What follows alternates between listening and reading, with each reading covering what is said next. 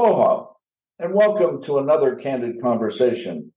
We're with today one of our more insightful blogists, Isaac Roller, who recently wrote a blog relative to 3 reasons why you should become a technician, which is part of a series that we've been experiencing over the last month or so about the value of and the importance of technical skills within the dealership. So with that as the introduction, Mr. Roller, good to see you, sir. Great to be on with you, Ron. Great to be on. I'm glad we could make this happen. Yes, me too. So tell me, what got you to write that blog? Yeah,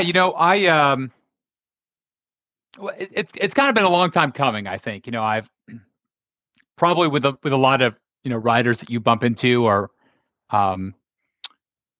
industry people you work with, I think a lot of the things that they write or communicate are a culmination of their experiences over a long time. And so this is probably something I could have written years ago and focused more on years ago, but I don't know that I necessarily had the right perspective necessary to do that at the time. If we were to rewind even just a few years ago, I've just had some interactions over the past year, really, with younger people. So I'm 35, but when I say younger, working people, I'm talking about high school graduates, right? Going to these graduation parties and talking with them, or soon to be college graduates, right? They've not experienced the workforce yet. They know what their university has told them, right? They know kind of what their high school maybe talked to them about, or some recruiter at a job fair, but they've not really experienced it. And so, in some of these conversations that I've had, I think that there's definitely a messaging issue directly from OEMs, even from dealers. And I would call this, the sort of like the heavy equipment business, the heavy equipment industry, right? That there's no clear track or message that can be clearly stated, easily articulated, that offers an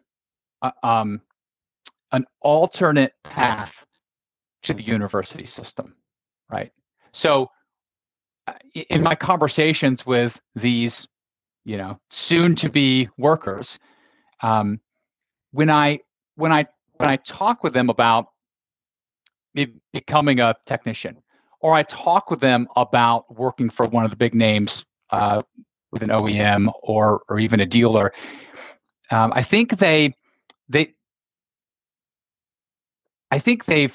missed out on an opportunity to learn about career tracks, specifically, being a technician. That's kind of where my background is. So I kind of navigate those waters and talk to them about that. But what I have learned is that there now is a divergence happening from the typical university track. Students now coming out of high school, I've talked to many of them, they will say, even if they are still going to college or to university, they will acknowledge the fact that there is another option, right? There's another option to move into a career without going to a university. There are some that go even further than that, who have not made a choice to attend college yet, and whose parents or some significant sort of person, guide in their life is moving them towards this alternative, which is not university. Let's not spend $100,000 going to college. Let's not spend $50,000 going to college. In fact, let's learn a skill. Let's have you learn a skill where you have zero debt, right? You and I were just talking about this earlier. It's like debt is going to become a huge issue in in a very short window here, right? We're going to see that. We're going to see that happen again. Debt's going to be a big factor that affects families, it affects individuals, it affects huge segments of business. And so that's why I wrote this article. This I titled this "The Top 3 Reasons to Skip the University System and Pursue This Heavy Equipment Career." I think one of the best opportunities inside of that is to be a technician. And with these people, these younger people that I talk with, I tell them my story about. I came out of high school. I wasn't exactly sure what I wanted to do, but I had enough influence in my life that from my parents and from some other kind of like guiding figures in my life, who could see early on this paying a huge sum of money for college, and on top of that, going into debt to pay for it. That's not healthy, right? You need to find some other alternative to that. It was very early on in this kind of conversation. I think this conversation that we're having openly now, which is there an alternative to college, to the university system, is more common than it was, in 2007, when I was skipping college, the typical college track, to pursue a skill.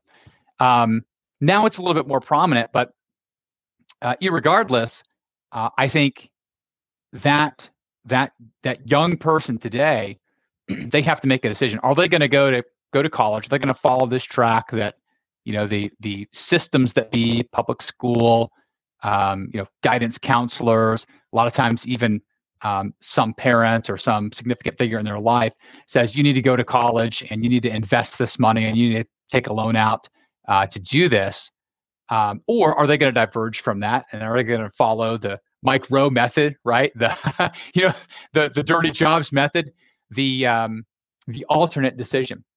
So my story was, I came out of high school. I started working basically immediately. So I started working as a mechanic immediately. I didn't have any real specialty, but I was changing oil and equipment. I was doing kind of the rough work that, what is that? An 18-year-old with really no skills, but with some pretty decent motivation can do. And then through that, I became aware, just by working with some other people in the industry, that my state, Georgia, had something called the HOPE. At the time, I think it was called the HOPE grant. And they said, listen, you can go, pursue this, basically what was like an 18-month program, and become, they'll give you a piece of paper that says you're now a diesel technician, right? So that's what I did. I pursued that. I learned a lot. It was a, on-road truck-based program. And that's really what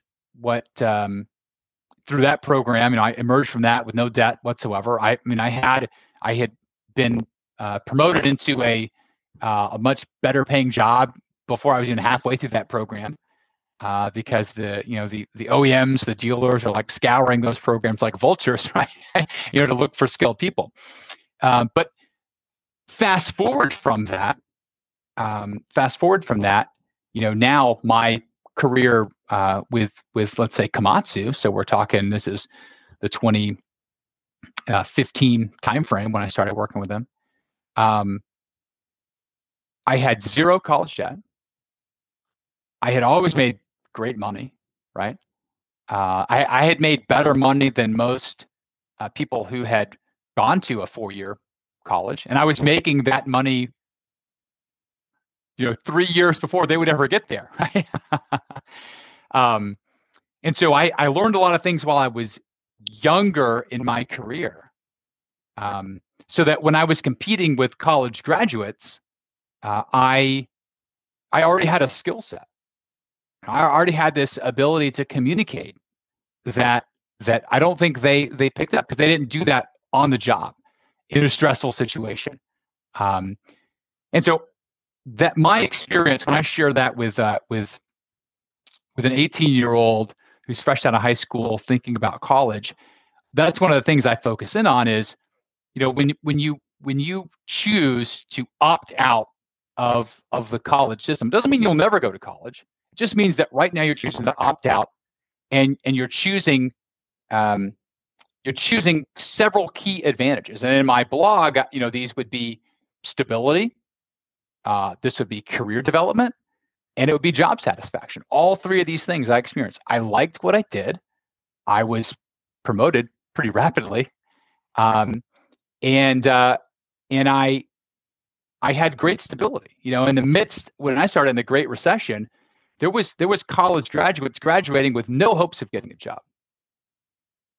They weren't going to be able to do. They had a marketing degree and they were not going to get a job. It was going to be 2 to 3 years before they ever got a job in their field. And most of them, that I keep up with today, they're not even working in the field that they got their college degree in, because they had to do what needed to be done at the time, right? So they started working for, I don't know, Panera Bread. Now they were motivated enough to make their way up to the ranks. Now they have nothing to do with marketing whatsoever. But they've had to sort of make their own way. So, I share that story with 18, 19-year-olds, and I tell them, listen, the stability that I have had in my life is really marked by that key decision, right? So, and as of today, I operate my life with much less debt, in a much better financial position than I would say most of the people, my cohort that I would have graduated college with. And that was a key defining moment. So that's what drove me to write this. And I feel like now I have this, looking back, I have this unique perspective that allows me to give guidance to someone who's making this decision. Do I go forward with a 4-year degree, or do I skip that? And when I do, what's my next step? And there's some great steps in this industry, in heavy equipment. So there's a lot there to unpack. Mm-hmm. And let me give a little bit of perspective from another angle. Universities modeled themselves off Britain until the 1930s. Mm-hmm. So it was reading, writing, arithmetic, the hard sciences, the hard literatures, etc. In the 1930s, the president of Harvard decided that he could make more money if he broadened the number of offerings that they had. So they took the syllabus from, say, 60 classes to 600 classes. Mm-hmm. And we've been operating with that kind of model for the last 90 years. Right. 30 years before you started to pursue 2005, I did. Maybe it's plus or minus 3 or so, but essentially the same thing. And when I went to university, when I came out of high school, I went to university, and everybody was making suggestions as to what I should do. In those days, it was easy. You went the science track or you went the arts track. Right. We still had home economics in high school. We still had shop in high school. We had music, a whole bunch of different things. So I come out of that and start looking for work. And it was a bad economic time. I wanted to work for IBM. I wanted to be a programmer. There was no job. So I went a different route for a period of time, worked in a prison, a whole bunch of different things that prepared me for the industry. But then I got a part-time job solving a systems problem in 1969 at a dealership. And I've been in the industry ever since. So to your point today, and this started in the 80s, maybe a little earlier, the elites of our society decided that university was the only way to go. You were going to earn more money if you had a degree than otherwise. Bring that forward to current times, over 70% of the degrees that are offered today have no meaningful employment on the other end of them. Right. So it's throwing money down a toilet that isn't going to be recovered. So that's part of your stability statement.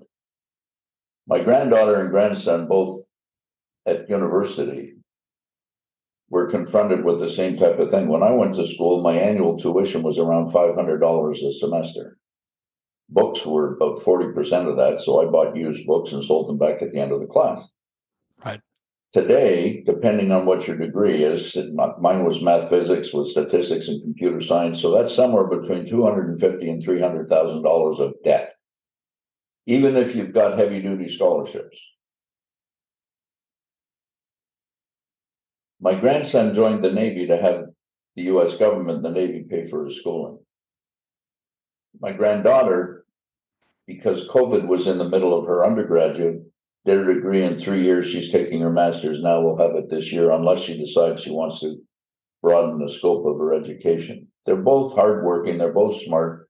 I'm not worried about them or those types of people. The ones I'm worried about are the normal, everyday, walk-around Americans, where they've got mothers and fathers working in order to keep a roof over their head, because basically 60 to 80% of the population, of the working population, is working paycheck to paycheck. If anything untoward comes up, they're in trouble. Right. So next year, that's going to be rather challenged. My daughter, who's a teacher, is following the AVID program, Advancement by Individual Determination, which is a competitor to a degree to the GATE program, the Gifted and Talented Education program that has been around for about 40 years. And what that gets to is children. Children need love, whether it's at home or at school, or both, hopefully. Most families, parents are so busy that it's hard for them to have time to give love, so they get the love at school. That's a very difficult thing. So the kids that are 14, 15, 16 haven't got a clue about anything. I want us to start recruiting there. I want us to start hiring there. Have them work Saturday mornings, have them work one night a week, whatever it is. Let's see them, expose us to them, and vice versa. And if it works, fine. If they like it, fine. We can start taking a program and growing them according to their abilities. I've got many friends who are guidance counselors at school. When I was there, that job function, when I was in school, that job function didn't exist. Those that were good guidance counselors seriously intervened with parents in the last 2 years of high school, trying to get them to think about what was coming next, like you did with the people that influenced you in your life in your 16, 17, 18-year time frame. Those guidance counselors today need to see people from dealerships. They have days at school where people can come in and talk about their jobs. We need to be at all of those. I used to teach at technical schools so that I had the pick of the class. We used to provide the componentry and the materials so that we could have the pick of the class. I will use any device that I have to get an advantage, because the talented people are the people that's going to take us places. We have 2 blogs going up tonight, basically on this subject as well. I'm getting rather anal about it, trying to get it across, and it's like talking to a wall. Yeah. I'm buying the skills when I hire somebody. And I love the distinction between Japan and here with their cultural approach to Kaizen, make things better every single day, and here, which is, okay, now pay attention, Isaac, because I'm going to show you what this job is. And then I'll work it and do it right in front of your face. Then I'm going to tell you what you just looked at. Then I'm going to show it again. This is a traditional teaching approach. Yep. And then you're going to try it. While I'm here, you do it. And once you get to the point that you're comfortable doing it and I'm comfortable with you doing it, kind of like learning how to fly with assistance to assistance solo, then I'm going to say to you, look, just keep doing that. Make more, make fewer mistakes. That's your job. It's not your job, it's my job. I told you what the job was. I didn't give you any opportunity to make a difference. I didn't give you any opportunity to put your stamp on it. The younger people today are telling me, go jump. Not going to do that. Are you crazy? And they're much smarter than my generation. They're saying, wait a second, why do you do it that way? Of course, I've been doing that my whole damn life. My father, what do you mean? Shoveling snow in the driveway. Why do you do it that way? That's silly. Why don't you do it this way? Right. You know? Right. It's going to be serious. Ed Gordon, who's written about 21 books, got a couple of doctorates, taught at Northwestern, and it's been published. He says by 2030, 50% of the American workforce, that's 80 million people, will not have the skills that will allow them to hold a job. That's pretty powerful. Yeah, that's scary. I mean, well, we've spent hundreds of trillions of dollars on technology, zero on sociology. How does society handle that when half of the working people, you know, they're being paid for by the government? Right. So technicians, we had a podcast last week with Alex Kraft. Yeah, I listened to that. I heard you say that, talk about that 50% of the workforce stat. Yeah, exactly. There. And good the insight. Other part of that is, why don't we pay technicians who are some of the smartest people that we employ today? Mm-hmm. The equipment is totally invested in technology, telematics, sensors everywhere. So these men and women that are repairing equipment like what you did years ago are the same as software engineers. Why don't we pay them $200,000, $300,000 like a software engineer? Why do we pay $80,000, $90,000? Wait a second. No wonder there's a shortage of technicians. What do you mean shortage? It's because we don't pay them. Right. So it's interesting. So teachers and teaching and learning paths, we've got to redefine all those things. Mentoring has got to come back. Apprentice programs have to come back. Working side by side with a man or woman who's been doing this for 20, 30 years, seeing how they do it, asking questions, learning from them. And that's another attribute that my generation isn't particular. We don't want to share. I'm not going to tell you everything I know, because then you'll be smarter than me. What am I going to do that for? Right? That's right. Yeah, that's right. And I think that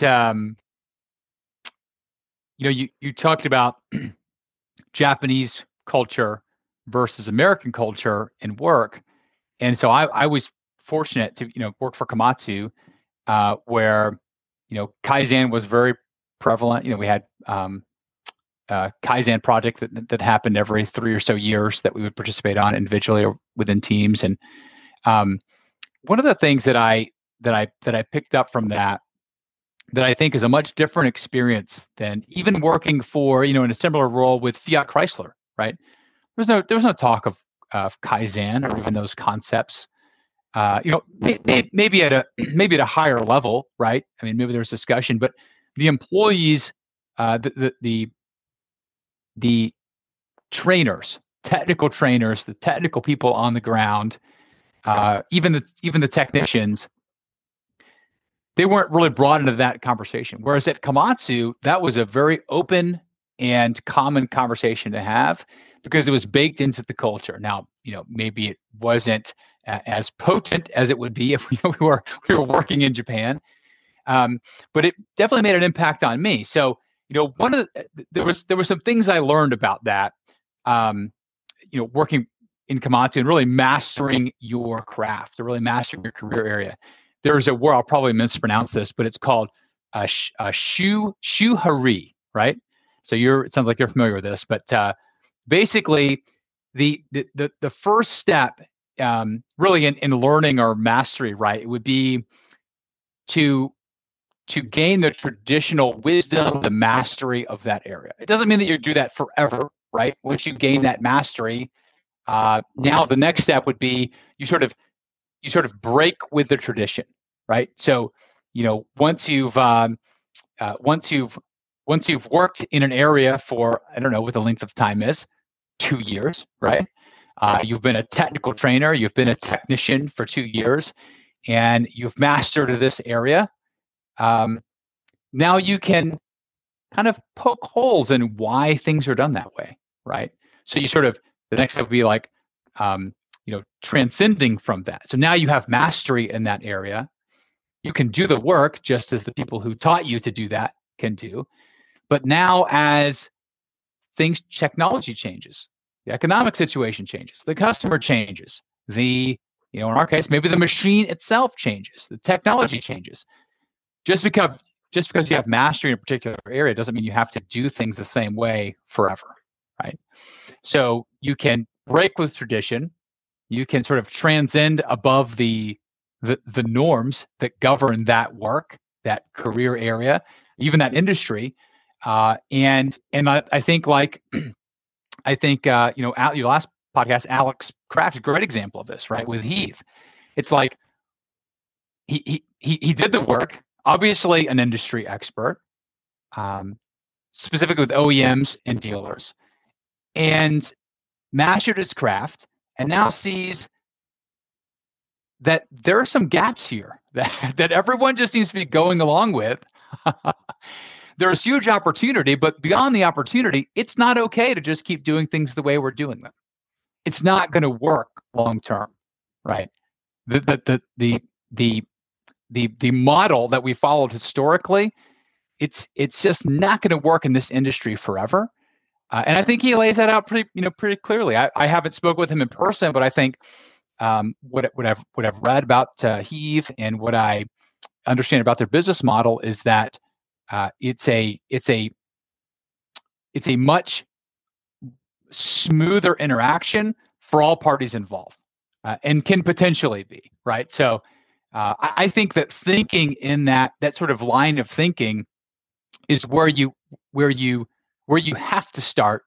Now you don't have to start, but it would be wise to start, wise to guide a young person there now, because there's a lot of changes that are going to happen, and if you're stuck in the old model, you're going to be swept up with the tide that's changing. So definitely something to take a step back and spend more time communicating with you. And I think that age group that you're talking about too that's the perfect time, right? What a better time to get them actually involved in an industry where they can work within for a long time. And if they don't stay within the industry, they have built at least the most basic skills that'll make them successful in anything they do. Your point about, again, the Japanese, you look for mastery, and then you can bring your personality and skills and thoughts to bear. One of the things that's really interesting to me is Patrick Lencioni book, 3 Signs of a Miserable Job. One of them is immeasurability. Mm-hmm. So most people leave work at the end of a day, and they don't know whether it was a good day, a bad day, or any other way, because they have no way of measuring it. Right. Technicians can see that every day very directly. They know they did well or they didn't. And that is a hell of a statement on job satisfaction. Right. The other side of it is we have more than 2, but at least 2 kinds of people. Those that are uncomfortable with change. Mm-hmm. They seek stability. They want tradition. They want predictability. They want to do the same job the same way every day. Don't tell me anything different. I'm comfortable with this. And there's another group of people, and it's becoming more prominent, that says, yeah, go away. Why do you do that? And we have to be smart enough on how we apply the jobs. We certainly have enough variation in the theme that we can do this easily, but we don't do it today. We don't think that way today. The leaders today are intimidated by this. That guy, they're a pain in the butt, this Gen X or Alphas or whatever we're calling them anymore. They want to come in and go to the corner office right away, get 150 grand. That's not true. But that's their perception, because they don't know how to deal with them. They don't know how to communicate with them. It's a really interesting time. That's not good. That's the Chinese curse. May you live in interesting times. Right. But what appeals to me every time I go into a classroom, and I still do that with 20-year-olds, it's energizing. It's exciting. Yeah. Go into a college town. One of my favorite is Eugene, Oregon. That's because they have good wine there, but the energy in that town is phenomenal. Yeah. One of the places that I taught in Poland has 5 universities, 120,000 students. That's the birthplace of solidarity. The energy in that town, you can almost feel it when you drive in and get out of your vehicle. It's palpable. That's right. And the trouble with that world is they're going to ask questions. Right. And typically we feel insecure if we can't answer the question. Yeah. Now, maybe that's because of the way that I teach. It's called Socratic teaching. I never answer questions. I ask the questions. I don't give the answers. You're responsible to develop your thinking patterns such that you can come to the answers. I tell people in service classes when somebody comes to their door asking a question, no. Tell me what the answer is and why. You're not allowed. I don't let you park your brains at the door when you come to work. Come on. Right. That's right. I'm really worried about this chasm that is starting between the older generation and the younger generation. Because our future as older people, our future depends on you. Right. I don't know why people don't get that. Right. I agree. And I think that, you talked about your teaching method, and I know you've been a trainer, and that's one of the things that I always enjoyed about training is that a lot of times I was in that room with, an up and coming group of workers who were excited to learn, right? They were excited to be there. And what I noticed was that, the trainers that really enjoyed the job, that had fun, they could harness that excitement, right? It wasn't stifled due to, listen, we're going to stick exactly to this lesson plan. We're not going to divert from this whatsoever. Do not use your imagination. I'll be your imagination for you, right? That's the trainer who doesn't have any fun, who doesn't enjoy that work, right? That can be kind of difficult to do on the technical side, because a lot of times, you work for an OEM as a trainer. There's some kind of key things you have to do in that course. But I think the messaging is so important in the beginning. I agree. So stay there for a second and let me pick on something just to show you how weird I am. Yeah. Teaching is the word, not training. Yeah. Training is showing you what to do. Teaching is empowering you to learn yourself. My job as a teacher is to teach you so you don't need me anymore. You can teach yourself. Your job as a trainer is to replicate your skills and the process that your employer is providing. I know that's picky, but that word says something that bothers the hell out of me. This is how you do it. What? So my example always is the steam engine to the electric motor. Magnificent change caused by technology.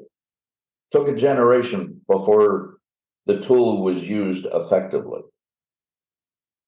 Kaizen, continuous improvement, morphed several times. Six Sigma, 5S, 7S, all of this other stuff. Different names, different pricing for consultants.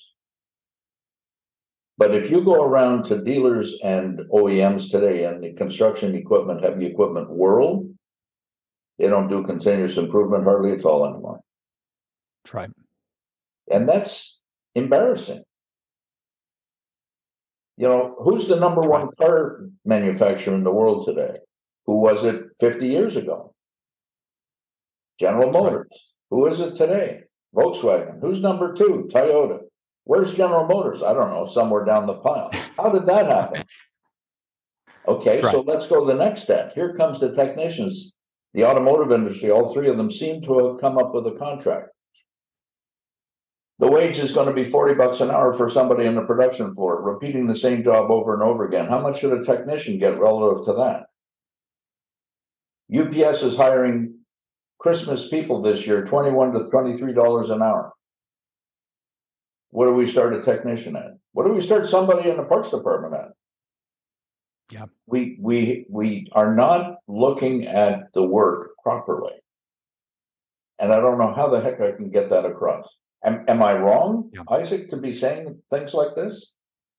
No, I think you hit the nail on the head. I think that there's definitely this is something I actually talked with a guy who's in charge of a diesel technology program just this week about this. And we talked about like there's obviously a pay gap. Yeah, you could absolutely become, I think you and Alex, I think, talked about before about coding, right? Why do parents want to send their kids to coding school, right? Like, well, there's obviously a potential there, right? So yeah, I don't disagree. There's definitely an issue with compensation. One thing I will say though, and I think this comes from kind of my roots in Komatsu, is that when I look at this, I see that yes, there is I think most technicians are worth way more than they're paid. Absolutely. I worked when I was a technician, I worked way harder for the money that I made than I probably should have. Right. But I enjoyed the work. And one of the benefits of working, let's just, we talk about just a diesel technician working for an OEM or working for a dealer. When I clocked out at the end of the day, it might have been a long day, but when I clocked out at the end of the day, I physically couldn't take my work with me. I was done.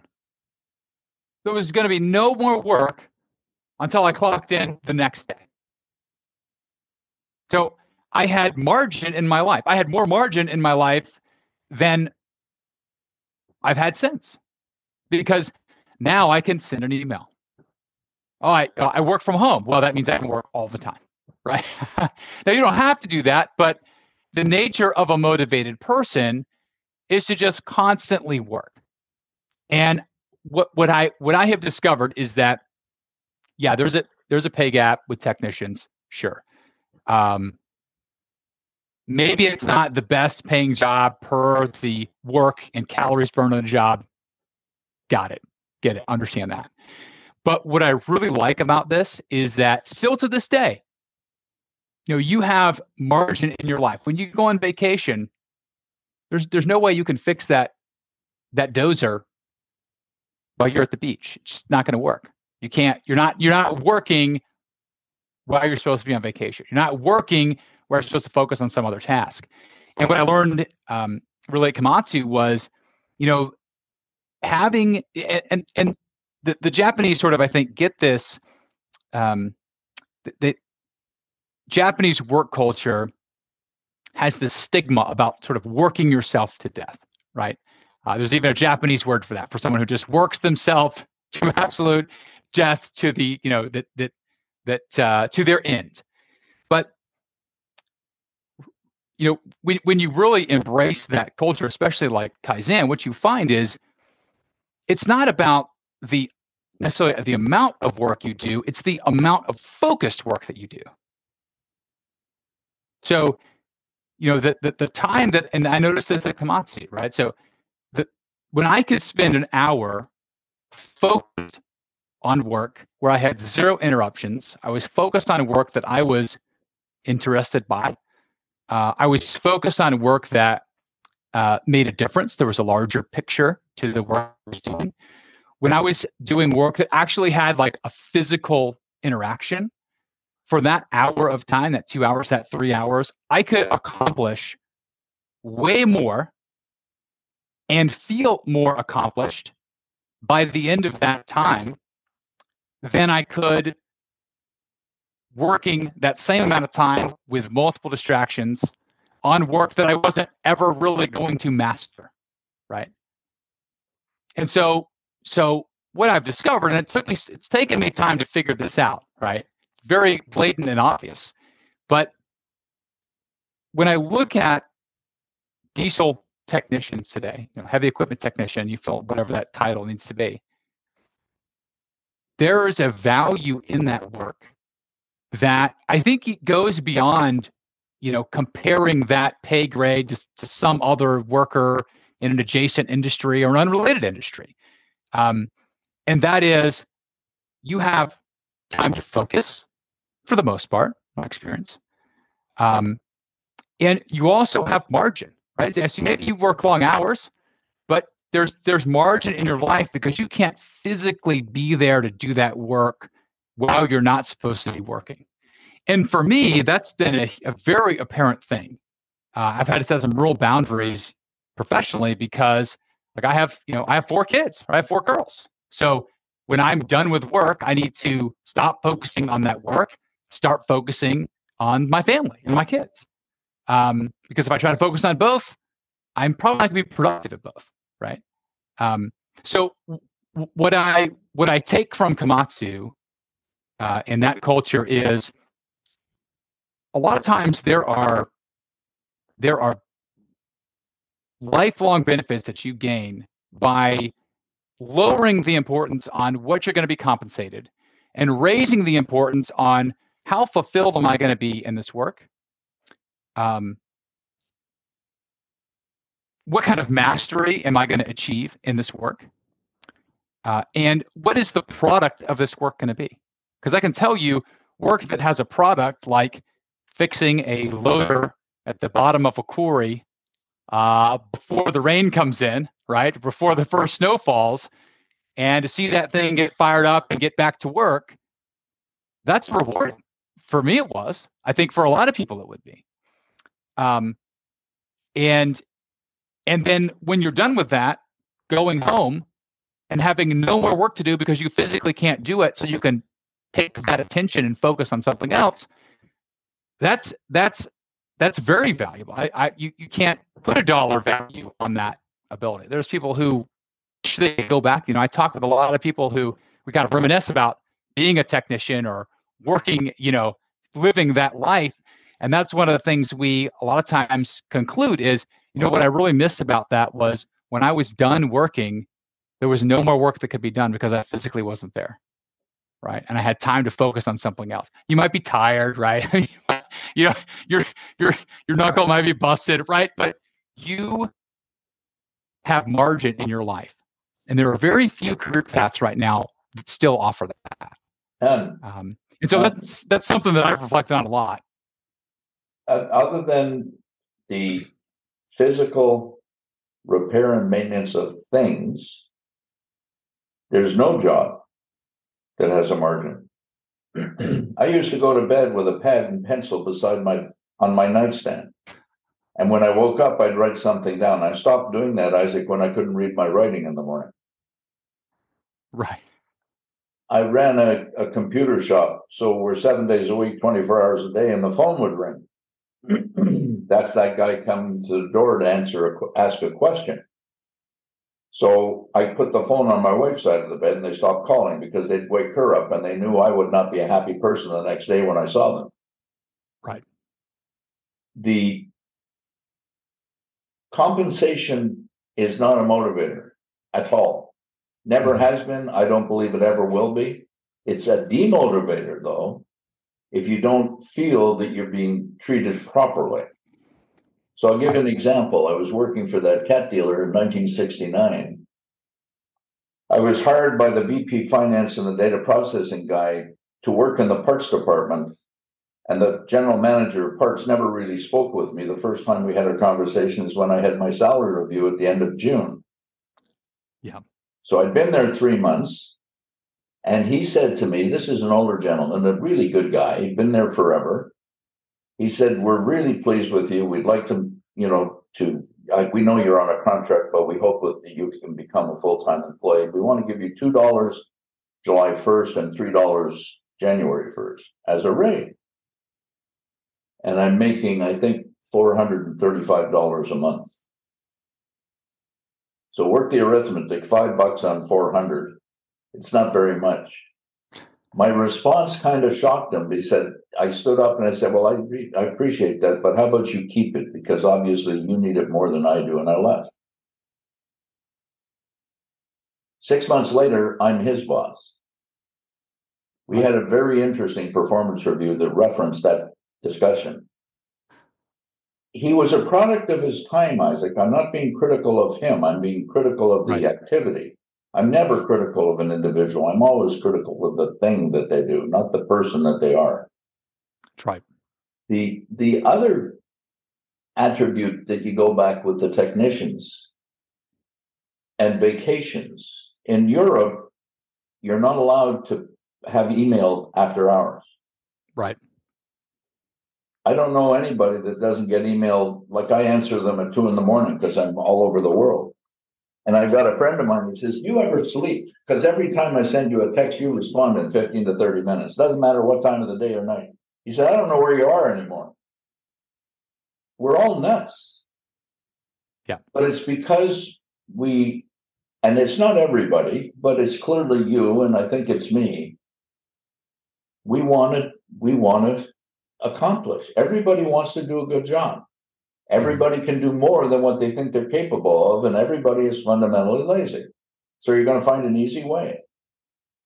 But I don't know that the younger generation realize that that's how we are thinking, because we don't communicate that to them. Here's your job. Come on in. Here's your wage. Thank you very much. You might be bored. I don't give a damn. Finish the job. That's right.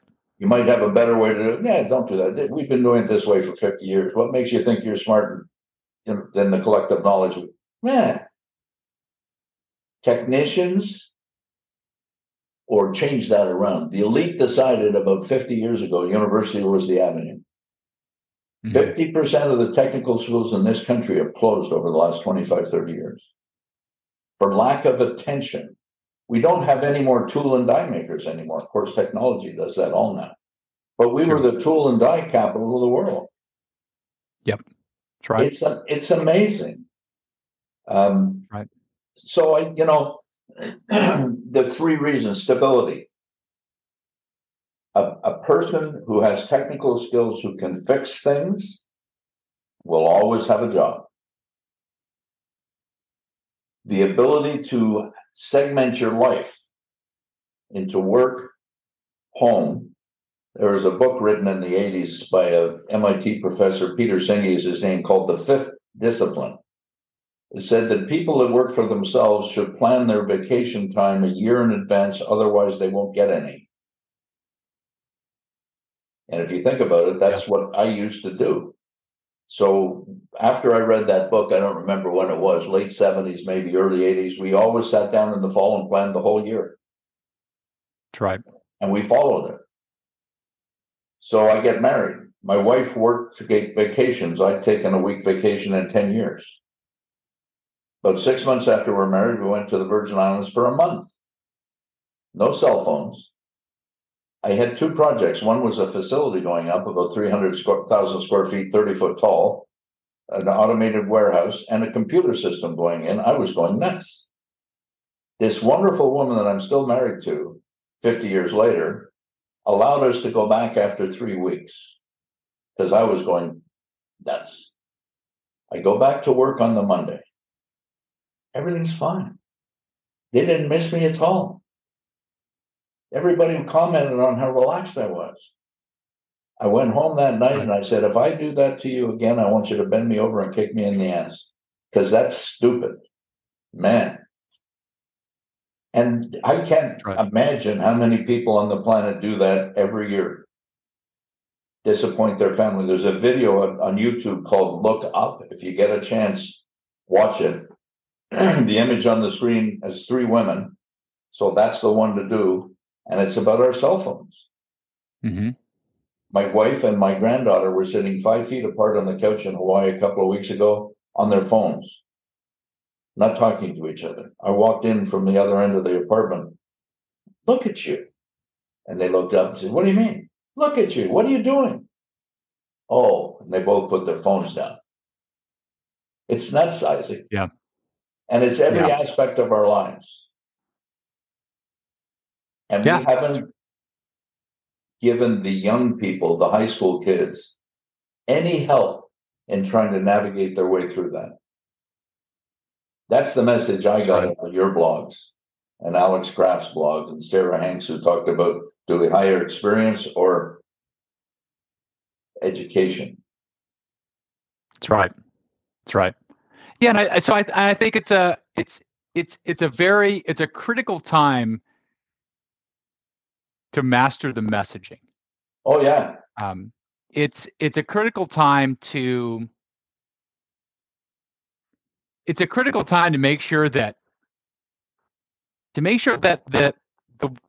the work kind of age group here that we're targeting,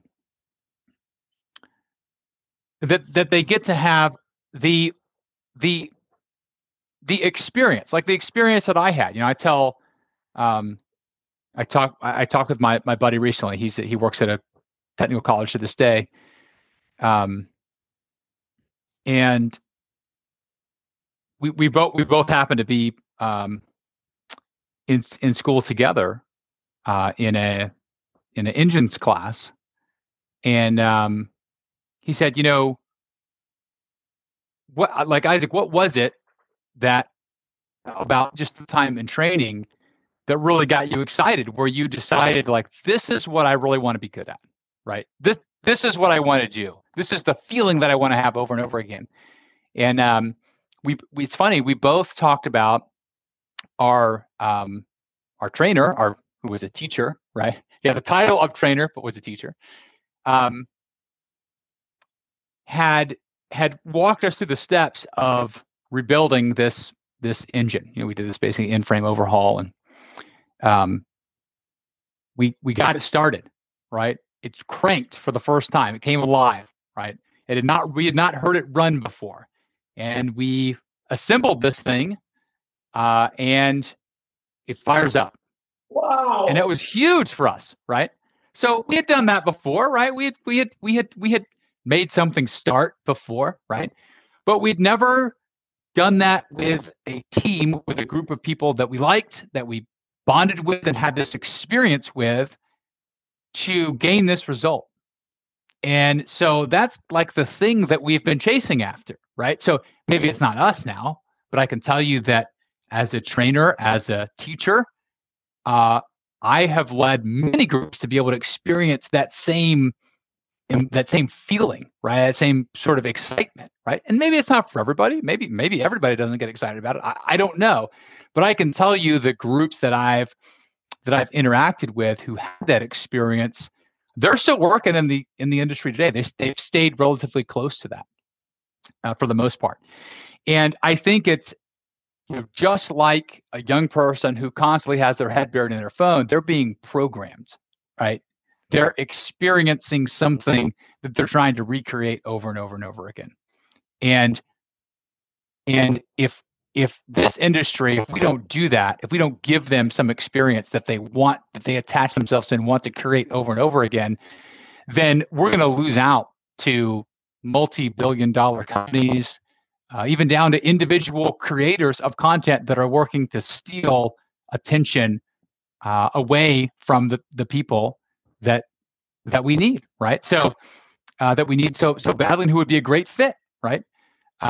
People who would otherwise find great enjoyment in being a technician, if they never have any experience, don't experience the emotion, and gain some sentimentality very early on, it might be too late. They may move into some other area where it's so hard for them to make that move that they just don't do it.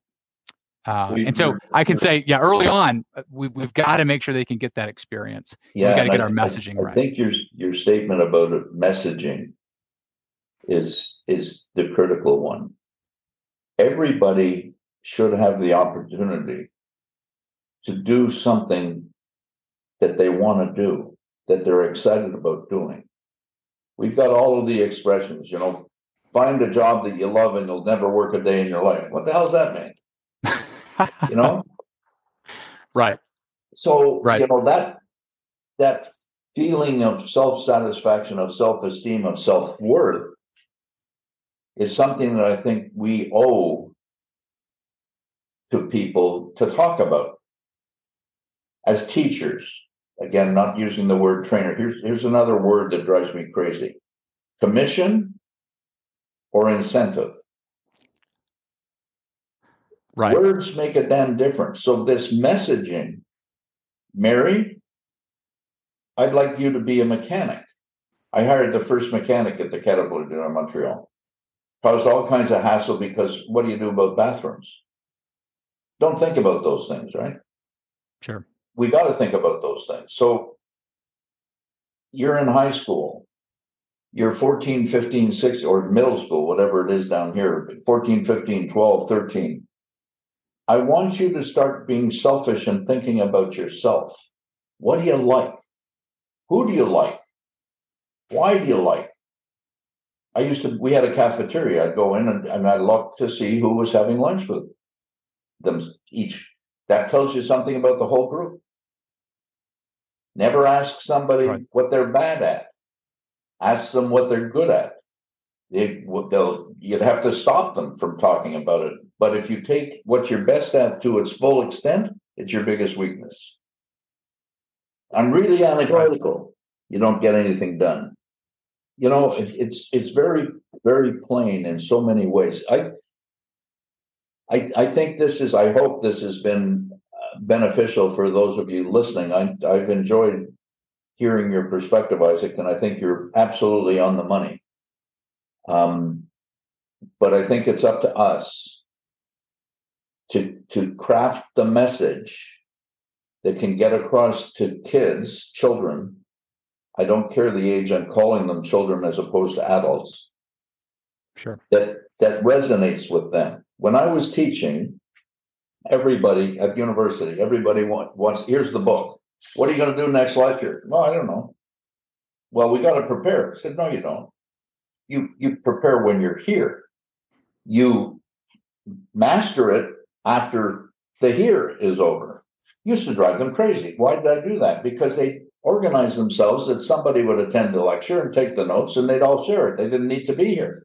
Well, if I didn't tell them where it was going to be, they had to be there. Guess what? Right? I'm pretty old-fashioned. And teaching's been, my daughter teaches. She loves it. Absolutely loves it, like you. When you see the lights go on in people's eyes, that they get it, it's phenomenal. There's no feeling better than that in the world. But we got to make sure that the people that are, let me broaden the range, 12 to 18, start thinking about what's going to make them happy for the rest of their lives. It's not money. It's not sex. It's not necessarily the job function. What is it? And start thinking about it and pursue it. And you might not be right. You might have to change 3 or 4 times. Big deal. Thank you, Isaac. That's right. I've enjoyed this. Great discussion. Yeah, I hope it's been helpful to everybody. So you want to give us any closing comments, any words of wisdom? Yeah, absolutely. I think that I'll just say this. I think that, if you're listening to this from the industry, from an OEM, from a dealer, even from an adjacent industry, I think right now the message that you send to this group we're talking about, 12 to 18 years old, is extremely important. So choose your words wisely. And don't just stop at the messaging either. If there is an opportunity to give them an experience, give them the experience. Let them feel that feeling. Let them want to create, recreate that experience that they had interacting with the industry, specifically in this technician role. So I would say choose your words wisely, master the messaging, and if there's a chance to give them an experience, don't hesitate to do it. Thank you very much, Isaac, and thank every one of you for listening. I hope you enjoyed this, and I look forward to having you with another candid conversation in the near future. Mahalo. Thank you for listening to our podcast. We appreciate your support. Should you have any thoughts or comments, please don't hesitate to contact us at www.learningwithoutscars.com. The time is now. Mahalo.